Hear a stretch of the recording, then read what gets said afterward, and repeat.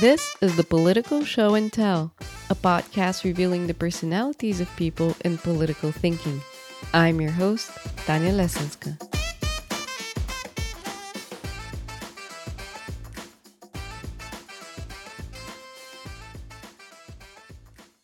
Isabel Frey is a revolutionary Yiddish singer, political activist, and a PhD candidate in musicology.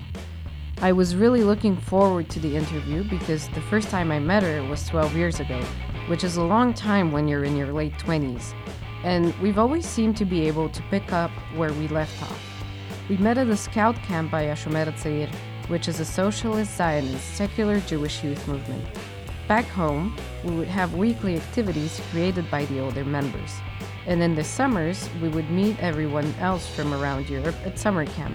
She recently released an album called The Millennial Bundist, and I will have a link in the description of the episode for you to check out. By the end of the year, Isabel might become an elected official for the District Council of the Leopoldstadt neighborhood with the party links. One of her priorities is community welfare, and she wants to bring in more nurses and social workers to key spots of the district. So let me take you back to the roots and ask you, how did you get involved in all of this? The way I got politicized, I mean, it already started with my my home and my parents, because my parents are both journalists, and so we kind of I grew up with the TV running like every evening with the news and the radio in the morning, and so like grew up a lot with current events and discussing a lot of politics. And then it's kind of continued. I mean, I grew up in the socialist Zionist youth movement, Hashomer Hatzair, which was also politicized. I mean, in a different way. Today, I would consider it actually more depoliticized, but for me at the time, it was still kind of a politicization, because at least in theory, I grew up learning also about socialism and socialist ideals. And then after high school, I spent a year in Israel in a kibbutz also, actually in several kibbutzim, which are like kind of this socialist communes. And yeah, and was really, I mean, went there kind of idealistic, because I really thought, okay, this is like political fulfillment and the revolution and the better world, and was a bit came back a bit disillusioned by it, both by the both by the kibbutz movement, which kind of had been overtaken by just general capitalism since the 1980s, kind of, and has had become a very marginal phenomenon, and also very privatized, and really not as revolutionary as I thought, and as it as I think people thought when they founded them. And second disillusion was kind of also with the political realities in Israel Palestine. So really kind of being confronted also by, yeah, just also the conflict and the occupation, and things that I didn't know about. So I think all in all, that was kind of like a shocking experience to me. Also visiting the West Bank for the first time, that really kickstarted a process of politicization. After that, Isabel moved to Amsterdam to study political science and sociology. This is when she started rethinking some of her previous experiences. And I moved to Amsterdam, and I knew I wanted to be politically active. So I joined a group of activists who were also just people who wanted to be active. And it kind of emerged out of that, I realized it's also not enough to just want to be active, but it requires a lot of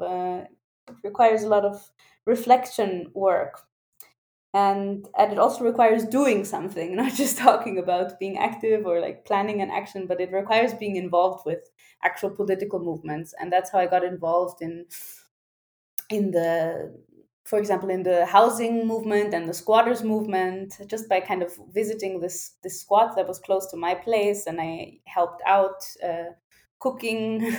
They had dinners twice a week for donation, and so I helped out with cooking and doing the dishes, and started organizing some events there, and then joined the critical student group that met there. So, and that's how it kind of really rolled into like I really rolled into being an actual activist and not just a wannabe activist.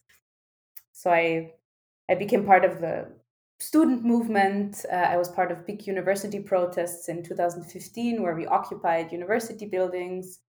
I became also kind of a feminist activist. So I also started a feminist committee at my university and organized feminist spoken word sessions and tried organizing around issues of consent and dealing with sexual assault. And towards the end of my time in Amsterdam, I also became involved in the more anti-racist and decolonial struggle. So yeah, a lot of different things that I kind of rolled into. That's really a lot of different topics, and it made me think about if you had to pick one kind of significant or favorite moment from these years, what would you say? Yeah, I mean that's difficult to say. I mean, I think I couldn't pick a favorite like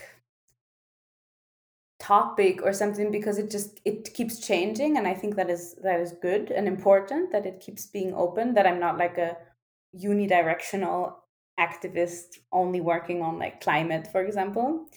But probably the most important top moment for me was really this university occupation in 2015 when I was part of a group of 30 people, and we planned and we had a squat together, which was like a student. It was like a former common room in a university building, and the university moved out and the building was empty, and we occupied the common room and kept it kind of as a free student space.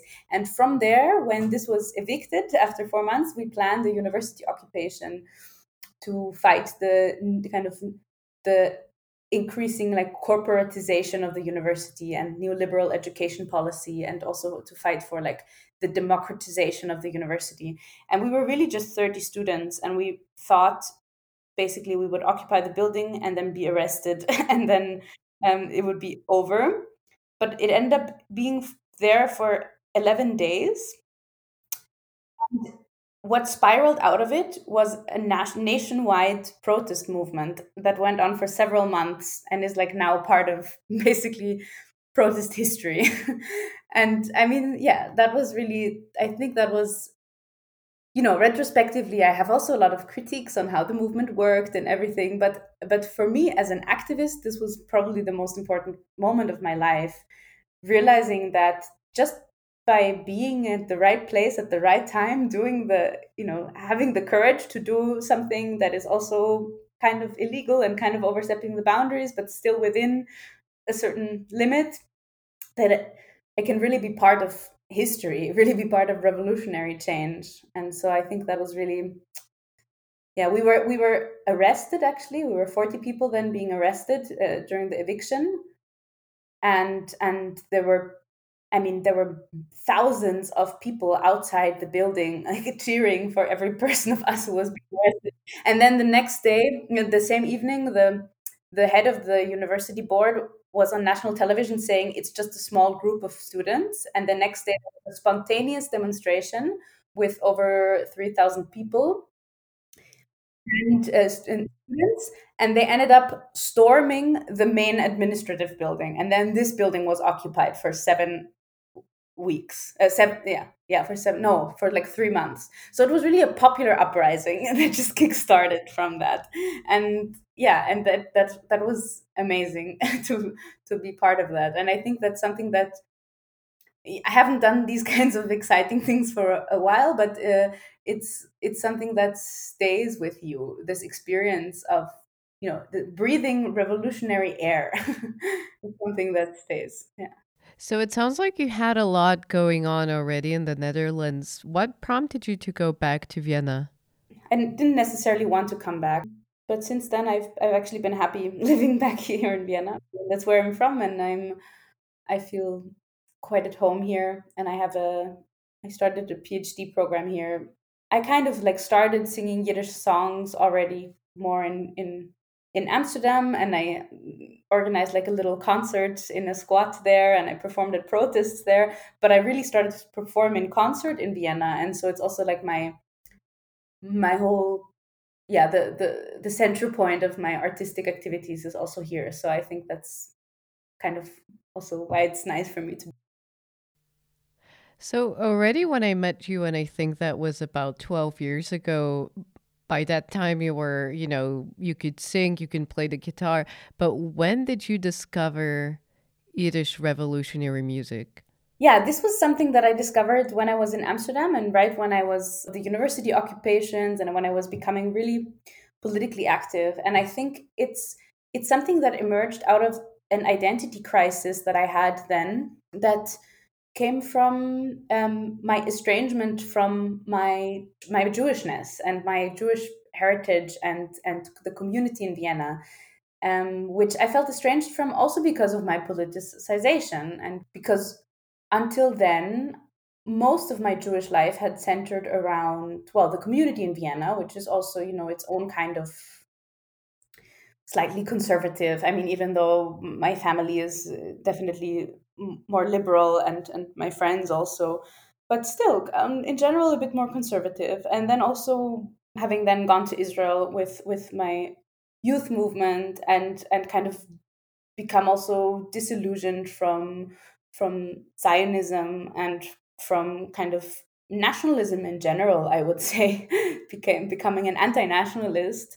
Um, that was a painful process for me because until then most of my Jewish identity had been wrapped around this idea of Zionism and kind of identification through via Israel, at least, even though maybe I was never had such an emotional connection to it, but at least on like an intellectual level it was very much tied up to it.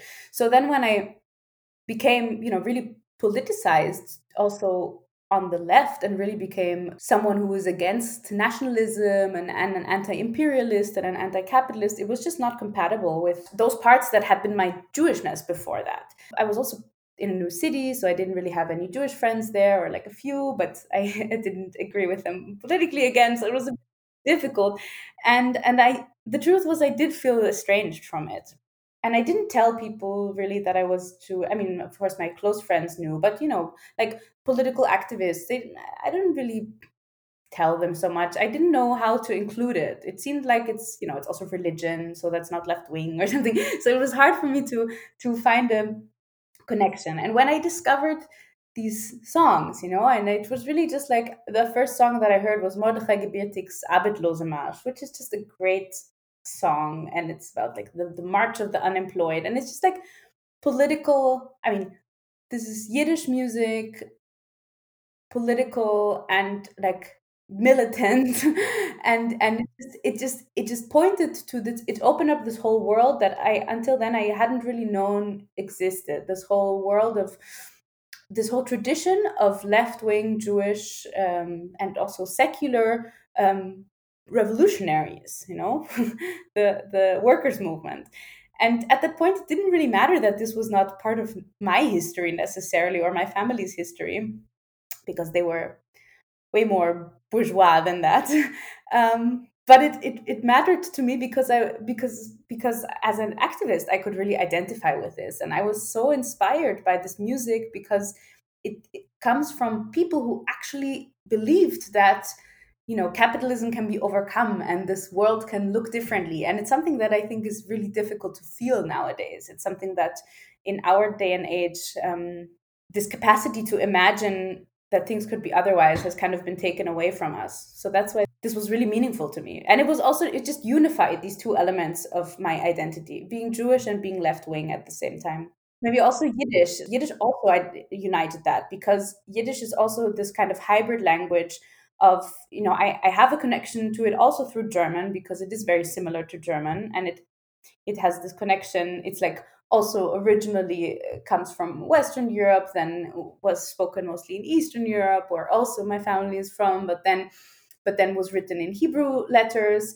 And it's also like it sounds a bit like German, but it's written in Hebrew letters. And I can read Hebrew, I can write in Hebrew. Like it kind of unified all these different elements. What Isabel said resonated with some issues I have been thinking about lately, such as workers' rights and conditions. However, being Bulgarian, I've always struggled to reframe these issues without being reminded of my country's communist past. Listening to her songs opened up a different historical perspective into thinking about these concepts. I mean, I definitely also hear what you're saying, and I think it's important to also distinguish between popular movements or like workers, like very grassroots movements, or just workers who are writing a song about being fed up with their working conditions, and distinguishing between that and distinguishing between the capital C communist regimes of the 20th century, which I think there's a whole world in between that. I'm definitely more inspired by the more grassroots, the more grassroots type of socialism that existed before any of this, before there were any communist regimes, and also, of Jewish anarchists, or people, more the romantic kind of revolutionaries, less than the party, the party bureaucrats. And I think that's what this music is also connecting to. And it's more about, like, a lot of them were union workers, or just part of these kind of activities, and on a very grassroots level. And I think that's also something that is still very relevant today. um, Also, these, what you were pointing towards, I mean, workers' rights haven't really, like, yeah, they're still not good. So there's still a lot to be done, and that still needs to be done somehow through this kind of, yeah, through a kind of like union work, and through forms of class struggle in a way. So, if I'm not mistaken, your music and the places you perform at, it doesn't serve just a cultural type of purpose, but you actually perform also at political rallies, for example. So, I know that politicians usually invite musicians as a sort of entertainment, but can you expand a bit on how what you do is different? That was the primary point of why I started to sing these songs, was not to sing it in concert and not to sing it as a form of entertainment, but actually as a form of protest, and really performing them in protest and at rallies, and performing them, for example, at a small university occupation. There was like a tent protest. I'm pretty sure that's where I just got my guitar, I just brought it there, and I just started singing this Yiddish song, Daloi Polizei, against the police. And then a bit after, a while, the police came and evicted us. So it was like, it was immediately clear to me that, I wanted to use this music in for a political function. And the funny thing is that a lot of these songs, these protest songs, really these Yiddish protest songs, they had exactly this function. I mean, they were written by people who wanted to write them not because they wanted to make great art and share it with the world, also that, of course, but also because they wanted to mobilize people for social struggles. And so, and to sing it at rallies, for example, because it's music plays an important role in politics. So that's what I've been continuing to do. And it's something that, I mean, for example, in Vienna, I started performing at these weekly anti government protests against the right wing coalition, which was the Conservative Party together with the really like ethno nationalist extreme right party that we had in government. And there were protests every week, and I started performing there, and it actually spiraled quite a bit. And I ended up performing on the day the coalition broke in front of a group of 5,000 people, like a manifestation. So it was like a really, big moment. So that happened also through that. And just recently, I joined this new left wing political party, and I ran with them also. I ran for local council, like on the district level. And I also performed there. So I was kind of like a house musician who, there was a tour every day in every district of Vienna, 23 districts, and I performed at like 10 of those. I know some people in the political sphere, such as analysts, experts, and activists, are very attached to the distinction between themselves and politicians. I wanted to know why an activist such as Isabel ran at the elections. To my surprise, she didn't really have an answer yet. Still, she saw herself primarily as an activist running for office instead of someone who wants to be a politician. She joined the party because it emerged from the protest movement she talked about. What was valuable for her at these protests is how people from different backgrounds came together and combined the traditionally left-wing emphasis on class issues with topics such as racism, feminism, and the queer movement. But most importantly, this was a grassroots movement. But yeah, I never really considered myself wanting to become a politician, and so it was also surprising for me. I was asked whether I want to run, and I said yes, why not? I think I'll try doing campaigning. And campaigning is also a bit like a form, like a protest, but just like a very long long form of protest. It's a bit different, but it's also a form of activism. I mean, standing on the street with flyers and handing people flyers. It, Definitely. I think that actually one of the more complicated things to do when having studying political science and that sort of thing is actually like putting your face and name out there together with your ideas and saying like, put your trust in me and this is what I'll try to do and taking responsibility for people. So this is kind of like why I'm so interested in how you did it. Yeah, definitely. So in a way, yeah, in a way, I think it is different, but it's also definitely changed my opinion of electoral politics because I don't think it's so different as I would have thought at first. But that being said, it's really also. I mean, I believe in this party because it is very grassroots, and if it grows and grows also into like a big party bureaucracy, then I'm not sure I would still believe so much in it, but that's okay. I would still. I'm also not so attached to party names. I'm more attached to movements and momentum, and very connected to. I met really great.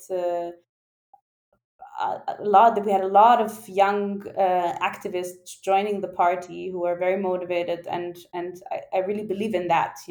I mean, just yesterday people from the party just spontaneously organized really successful like big demonstration against deportations because the government deported a woman and her two daughters to Armenia, I think. And it was super spontaneous and really well organized, and there were over 1,000 people, even though it was raining, like pouring rain. And I mean, that's incredible, and that's, I think, really the kind of politics that I'm interested in, is one that is both in the council.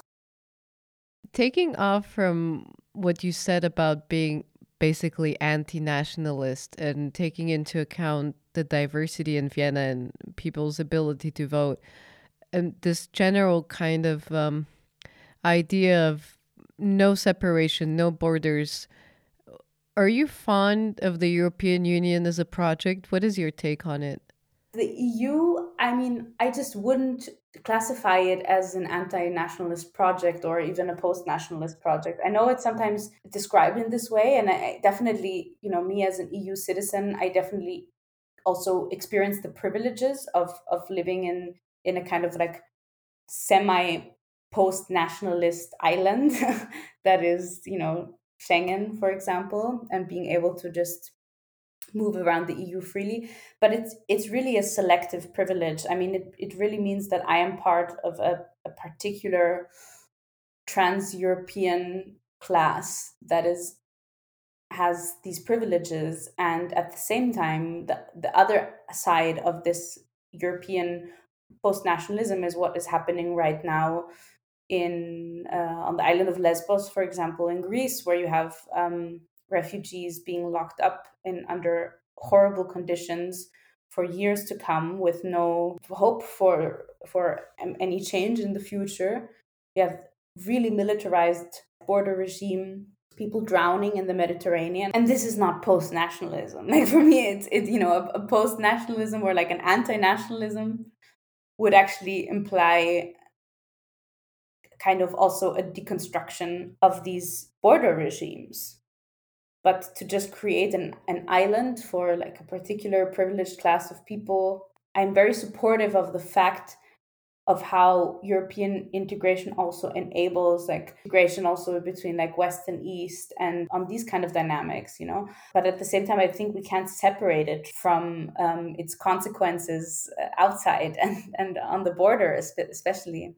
And not just the people who are not getting into Europe, but also the people who are living in Europe who don't have European citizenship, who are like refugees without paper or something. I mean, that's all part of this same border regime. And the other side of it is also that the EU, I mean, I'm not like anti-EU. I just have my critiques of the way it's being run, in that I don't consider it really left wing, and not a left wing project. And I think I'm more on the lines of yeah, left wing critique of the EU, that is demanding also more democratization.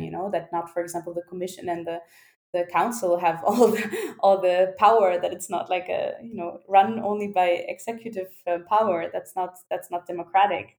So if you could take it apart and put it back together, what how would it look like? The least that I would do would, like, give the parliament some power that is actually more than, symbolic power, and restructure it to have as much, like, democratic control. The problems that we face in this world are too fundamental to change them on a in this technical way. I mean, any technical solution is still going to, in the end, benefit certain ruling classes more than others. And so it needs a kind of, like, fundamental change in also power distribution. But yeah, I mean, I would open borders basically also to the outside. I'm not scared of that. I know people are, but I'm not, and I'm not scared to demand that, to say no, we shouldn't have borders.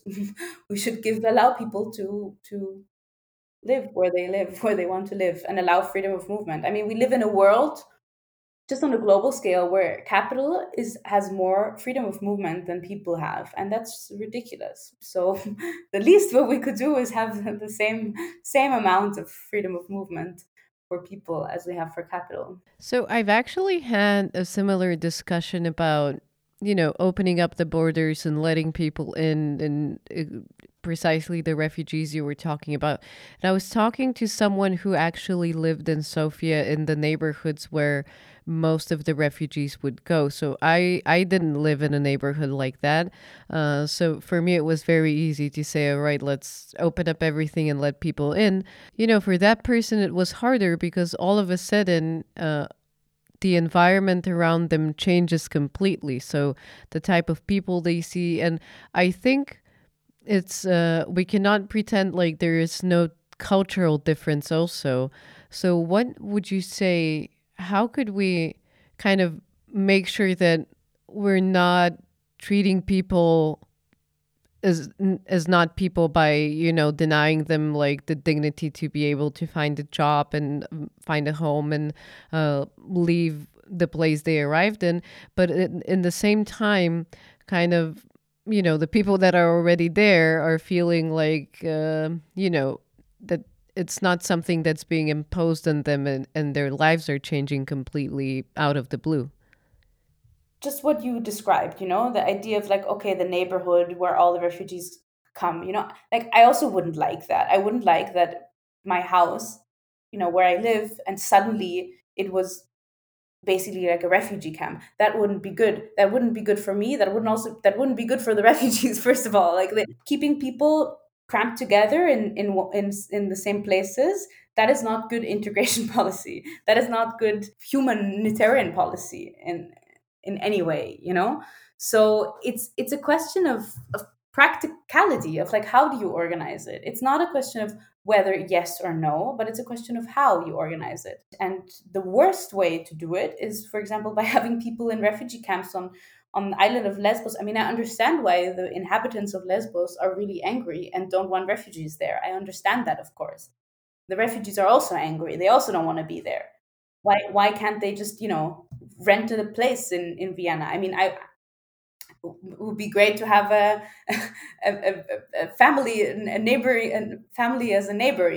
That's completely different. So it's really a question of how. And I think right now the European Union paradigm is really, it's only thinking about the technicalities of how to keep people out. That's the dominant paradigm. But it's not.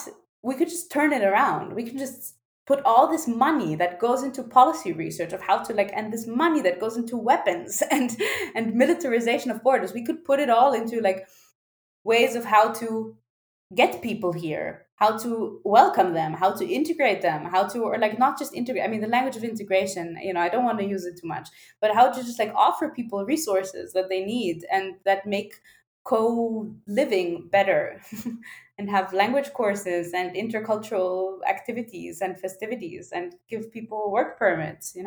It's not so difficult. I mean, I think if you fundamentally believe that, humans are humans and are the same anywhere, then that is not a problem. Then it's basically a sociological question of how to organize it. I want to take you a bit back to your music and talk about this song that you discovered in the Jewish Public Library of Montreal. So it's a song that's about women gaining the right to vote, and it has three versions. One version has a bit of misogynistic irony. The second version has less of that, and now the third version is your version. How did you adapt it? What did you do? Yeah, I mean, so the maybe to start, the recording that I heard in Montreal was the second version, which was a recording from 1921, sung by a Yiddish singer and actress who was living in New York City, and she performed the song. It's called Alle Weiber mögen stimmen, so all women can vote. And she sung the song, also in the way she performed it. I mean, it was just like majestic and with a majestic voice and tone and proud. And she also really subtly changed Megenstimmen, so can vote, to Miesenstimmen, which is must vote. And so when I first heard the song, I just thought like, oh, that's an amazing tune that is all about like women's voting rights, which is, just like a suffragette song, basically what I thought. And then I did some more research because I wanted to find the text also, and the sheet music, which I never found. But I found another recording from the year 1920, which was when the song was written by a Jewish comedian and songwriter and theater actor named Reuben Doctor, who wrote a lot of very misogynistic songs. I mean, if you just look at his repertoire, I mean, he was a great songwriter, but yeah, a lot of the themes were very misogynistic. And the song was introduced with a joke that was kind of a sexist joke of saying like, have you heard about this new thing, the women's voting rights? Well, I think all the men are really angry about it, but I think it's great because my wife, she never shuts up. And then if I tell her, now I can tell her like, shut up, go vote. You don't have to bother me with your stuff. So it was introduced with this joke, and then the way it also was sung, it was with this sarcastic undertone.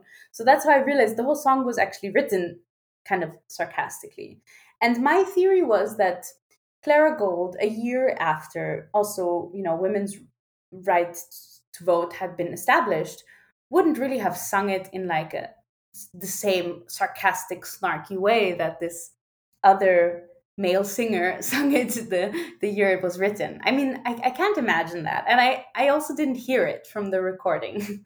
I trust my intuition that when I heard it, I was like, this is a feminist song. I didn't think that it was not feminist, but it was appropriated in like a very subtle way.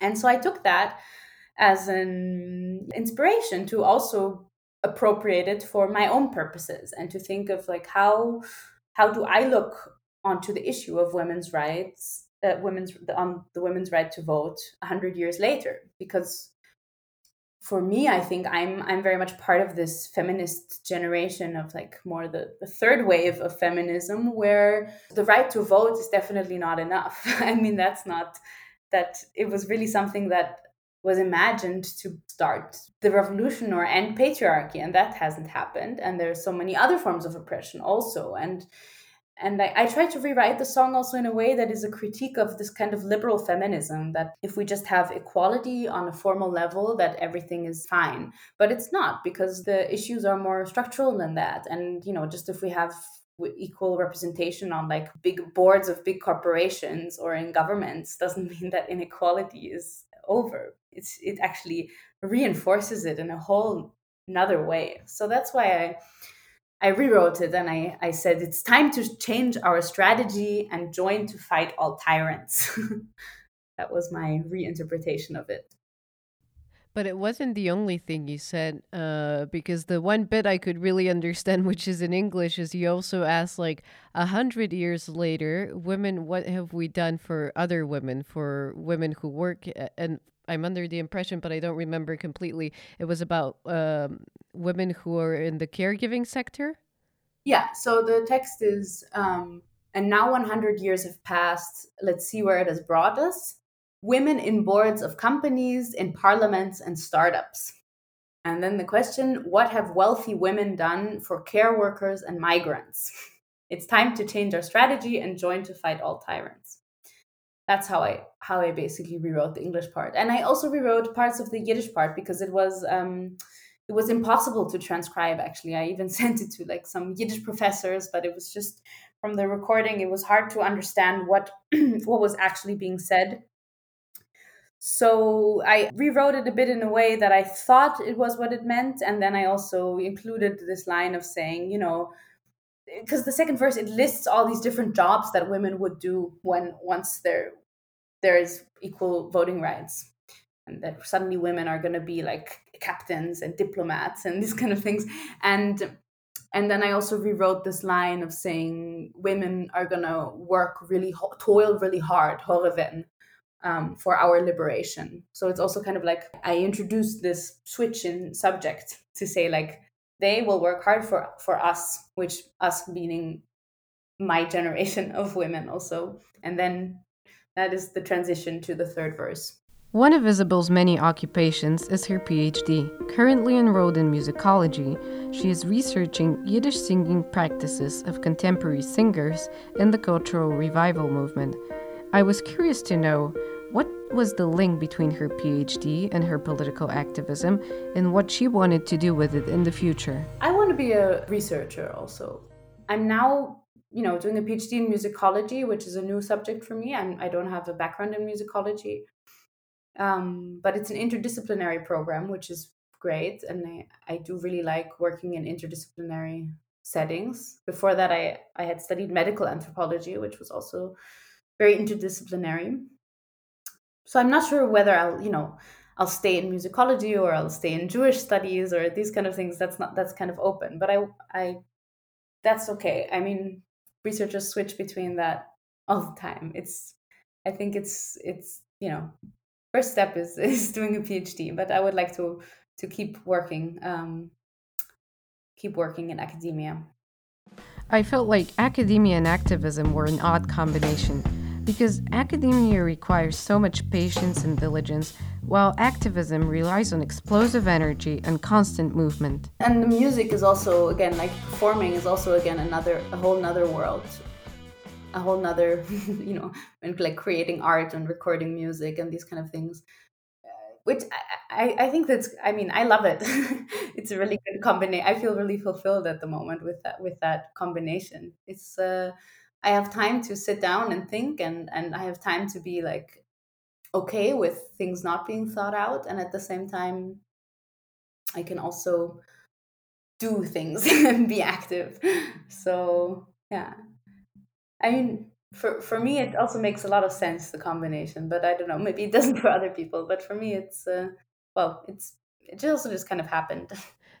All right, so tell me in terms of, your musical career, you had an album come out in September. What is this about? It's an album of Yiddish revolutionary and resistance songs, and it's called Millennial Bundist. So it's kind of the Bund, the biggest Jewish socialist party in Eastern Europe at the turn of the century, and the tradition of the Bund, which is the Bundism, which is very much this like Jewish socialist, but also kind of proud diaspora, also anti-Zionist, but also kind of anti-assimilationist communist movement, and I think I'm part of this kind of like neo-Bundist revival of young Jews today who are inspired by the ideas of the Bund, and also because it answers to some problems that we see today. And that's why I called it Millennial Bundist, because I also identify quite a bit as a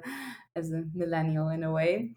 It's also a bit random in a way what songs are on there, because it started I didn't know so many Yiddish songs, so I some of them are just like songs that were very popular in the German speaking world. The few Yiddish songs that were popularized that I learned, and that I sometimes they are explicitly political, and sometimes I just politicize them. So I also perform songs and then give different interpretations of context. I also wrote that into my booklet. But yeah, so it's basically it's just me with guitar singing, and sometimes joined by a bass clarinet, and one recording of the protest song that is also includes a recording of the crowd, the manifestation of 5,000 people. I put that mixed that into the song as well. So yeah, it came out end of September, and it's a bit sad, of course, to release an album in pandemic times and not be able to perform and present it. So I'm happy if people want to order it. And if I had to play one song of your album, which one should I play? Oof, that's hard to say. I mean, maybe Arbeitslose Marsch, which I mentioned before, which was the first song that I started with. And so you're or maybe already the Alle working Weibel. on a new one. I'm working on 2 new albums, actually. Oh, wow. Yeah, one of them is with a duo project that I started with a friend of mine who's also a Yiddish singer, and she's also living in Vienna. And we're a duo called Soveles, which are little owls. And so we do these arrangements of like very also kind of traditional Yiddish songs, Yiddish folk songs that are very much from like women themed songs, Yiddish, like actual folk songs. So like lullabies, children's songs, love songs, like this kind of repertoire that a lot of it that we find in archives that have recently been digitized, and we arrange them for 2 voices, and we sometimes perform them a cappella, and we're going to record it also with a cello. So that's going to be very, very nice and exciting. And the other album is an album with I have basically a new trio, which is called Isabel Frey Trio. Me and a clarinetist who also plays bass clarinet, and an accordionist.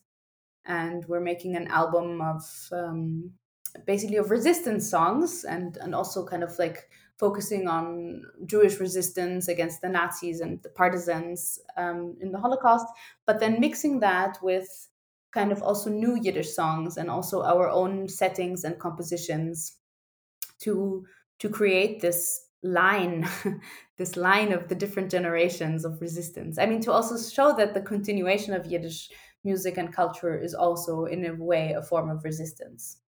Thank you for listening in today. Our other episodes are available on Spotify, Apple, and Google Podcasts. And now, I leave you with Isabel's Arbeitslose Marsch. Vergessens nimmt der Schaver sich schön fressen, gehen wir herum in Gas, wie die Gwir im Pust und Pass, wie die Gwir im Pust und Pass.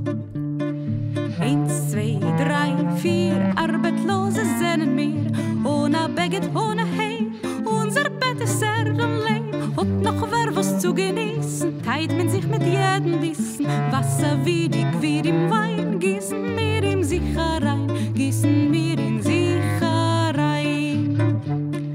1, 2, 3, 4, Arbeitslose sind wir, jahrelange Arbeit schwer, ungeschafft als mehr und mehr. Heiser Schlösser, Städte und Länder, fahren Heifele Verschwender, unser Leun, der Fahr ist was, Hunger neut und arbeitlos, Hunger neut und arbeitlos.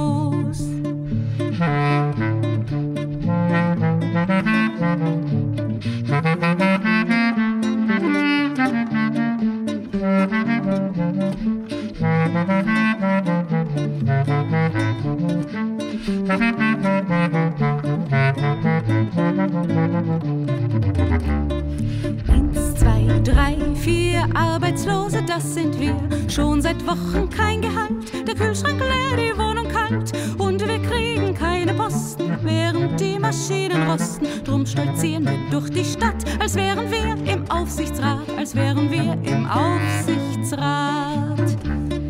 1, 2, 3, 4, Arbeitslose, das sind wir, ohne Hemd und ohne Dach, die Straße ist das Schlafgemach, doch wir teilen, was wir haben, ist es aus dem Müll gekracht. Buchstaben, lasst den Bobos ihren Wein. Wasser schmeckt genauso fein, Wasser schmeckt genauso fein.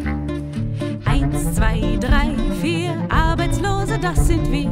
Hackeln schwer bis zur Pension, nur für einen Hungerlohn. Häuser, Schlösser, ja ganze Länder gehören der Klasse der Verschwender. Die sind nicht reich durch ihren Fleiß, sondern unserem Arbeitsschweiß, sondern unserem Arbeitsschweiß.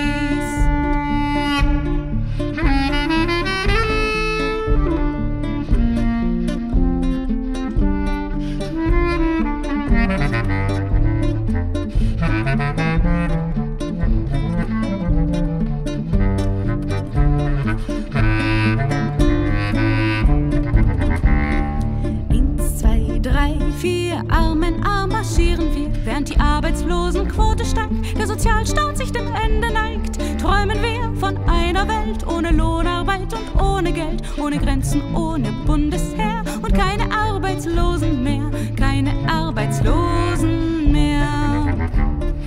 1, 2, 3, 4, oder so marschieren wir, Arbeitslose Tritt durch Tritt, und wir singen sich ein Lied von ein Land, a Welt, a Neue, wo es leben Menschen freie, Arbeitsloses Kind.